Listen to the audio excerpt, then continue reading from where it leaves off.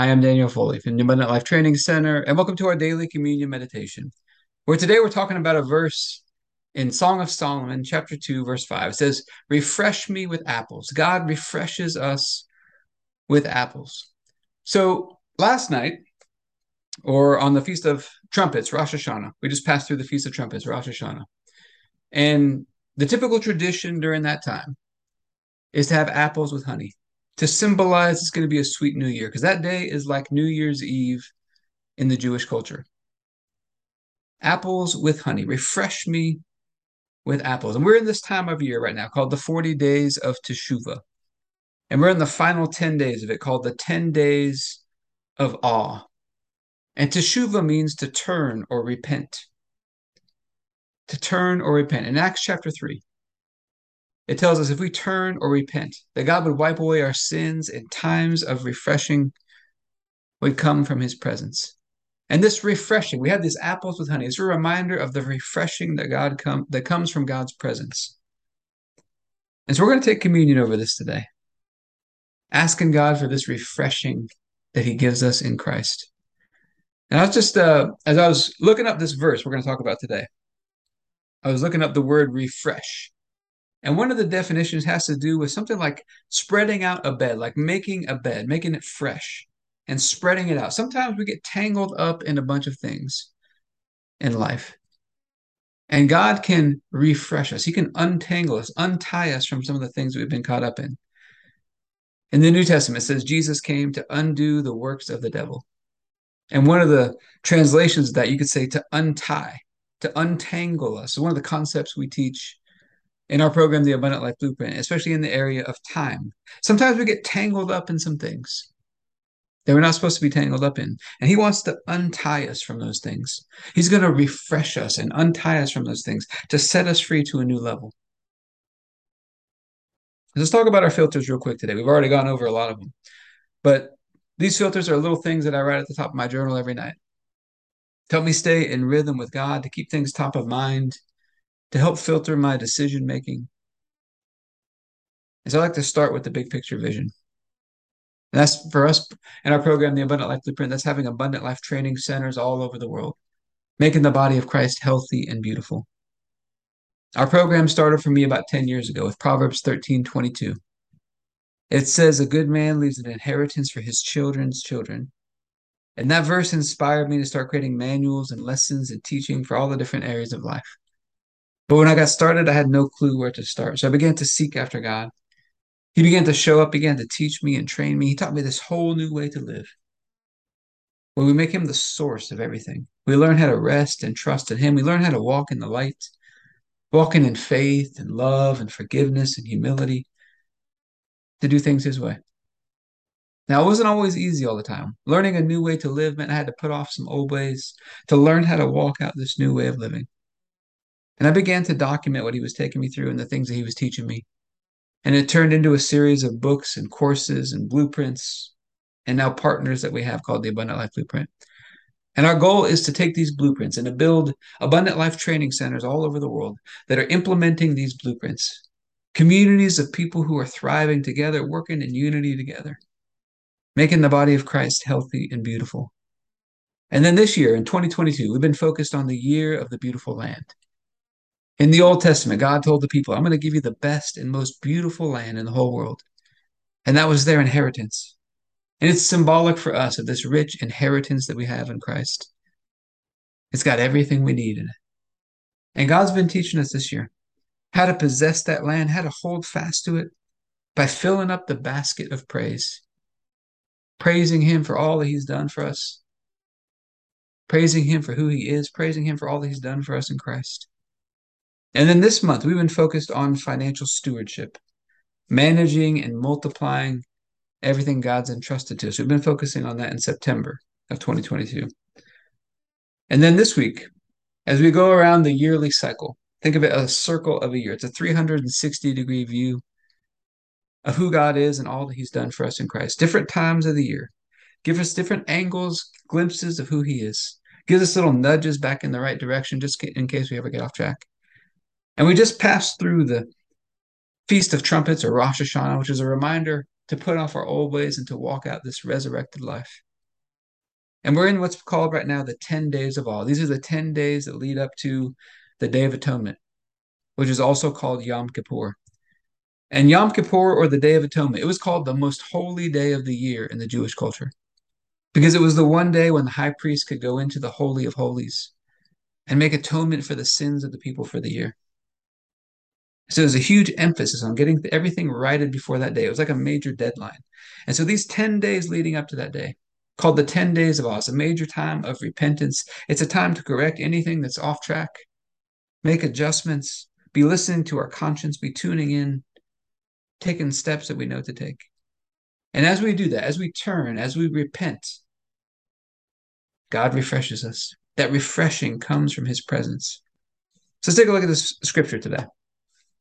This is Song of Solomon, chapter 2, verse 5. This is the conversation back and forth between the bride, who's symbolic of the bride of Christ, and Jesus, the husband. It says, strengthen me with raisins, refresh me with apples, for I'm faint with love. I'm faint with love. Just been thinking about this concept a lot lately. Faint with love. Refresh me with apples because I'm faint with love. Feels like almost like you're overwhelmed with love, but at the same time, maybe you're kind of lovesick at the same time.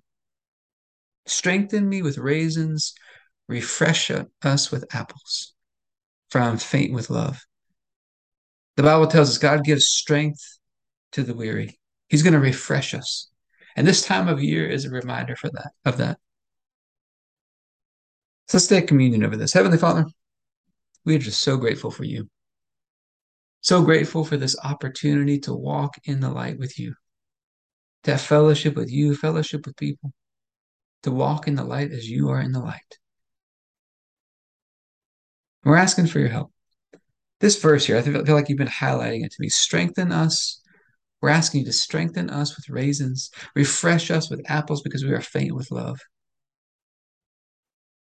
Help us to walk in this verse.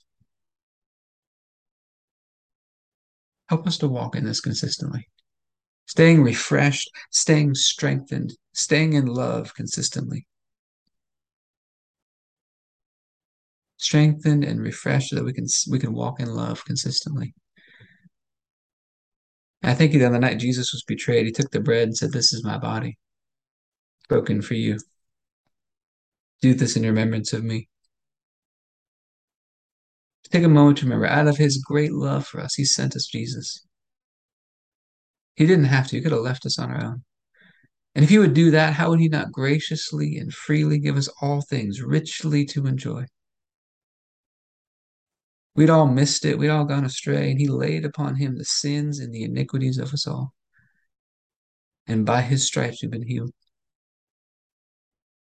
He was crushed and destroyed by God so that we could be right and holy and perfect in his sight. And God raised him up from the dead and seated him at his right hand in heavenly places. And he raised us up together with him, made us sit there together with him, made us one with him. He made peace with us through the sacrifice of his son. We've been reconciled back to him, made one, we've been unified with him. Let's walk out this day connected to him from that positioning. So, Father, I thank you for this bread and all that it represents, and ask you to bless it in Jesus' name. If you have your bread, you can take your bread.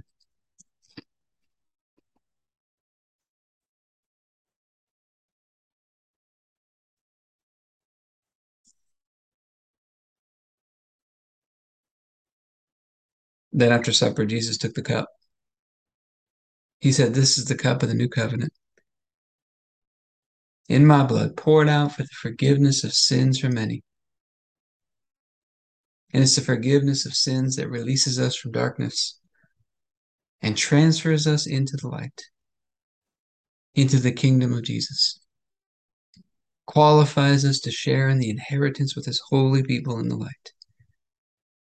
Let's give thanks for a moment for that. Just feel that gratitude in your body. His blood washes us and cleanses us, makes us new, gives us this fresh start in life today. We can walk out this day today connected with God, doing life together in partnership with him. Father, I thank you for this cup and ask you to bless it in Jesus' name. If you have your juice, you can take your juice.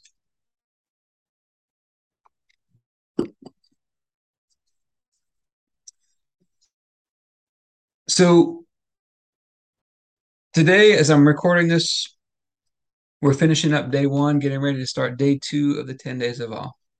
And during this time every year, something I feel like God has shown me to do is to do a 10-day Daniel fast.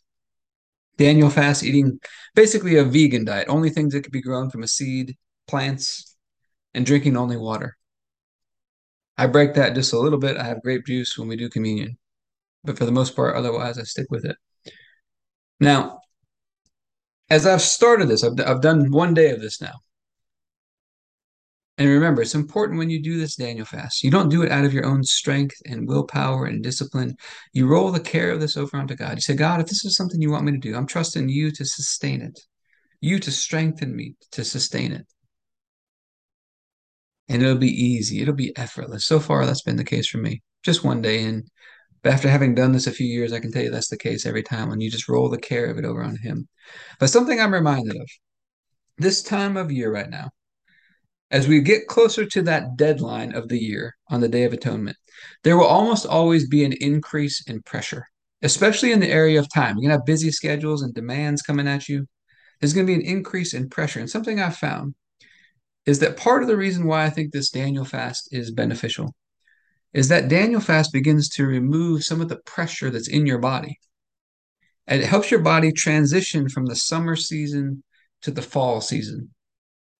Because we've got two different times in the year where we do some specific things nutritionally to kind of clean the body out. And I feel like this one helps our body to remove some of the pressure and help our body start transitioning to the fall weather. But I hope it's been helpful for you today. If you'd like to learn more about partnering with us in the Abundant Life Blueprint, you can go to the AbundantLifeTrainingCenter.com.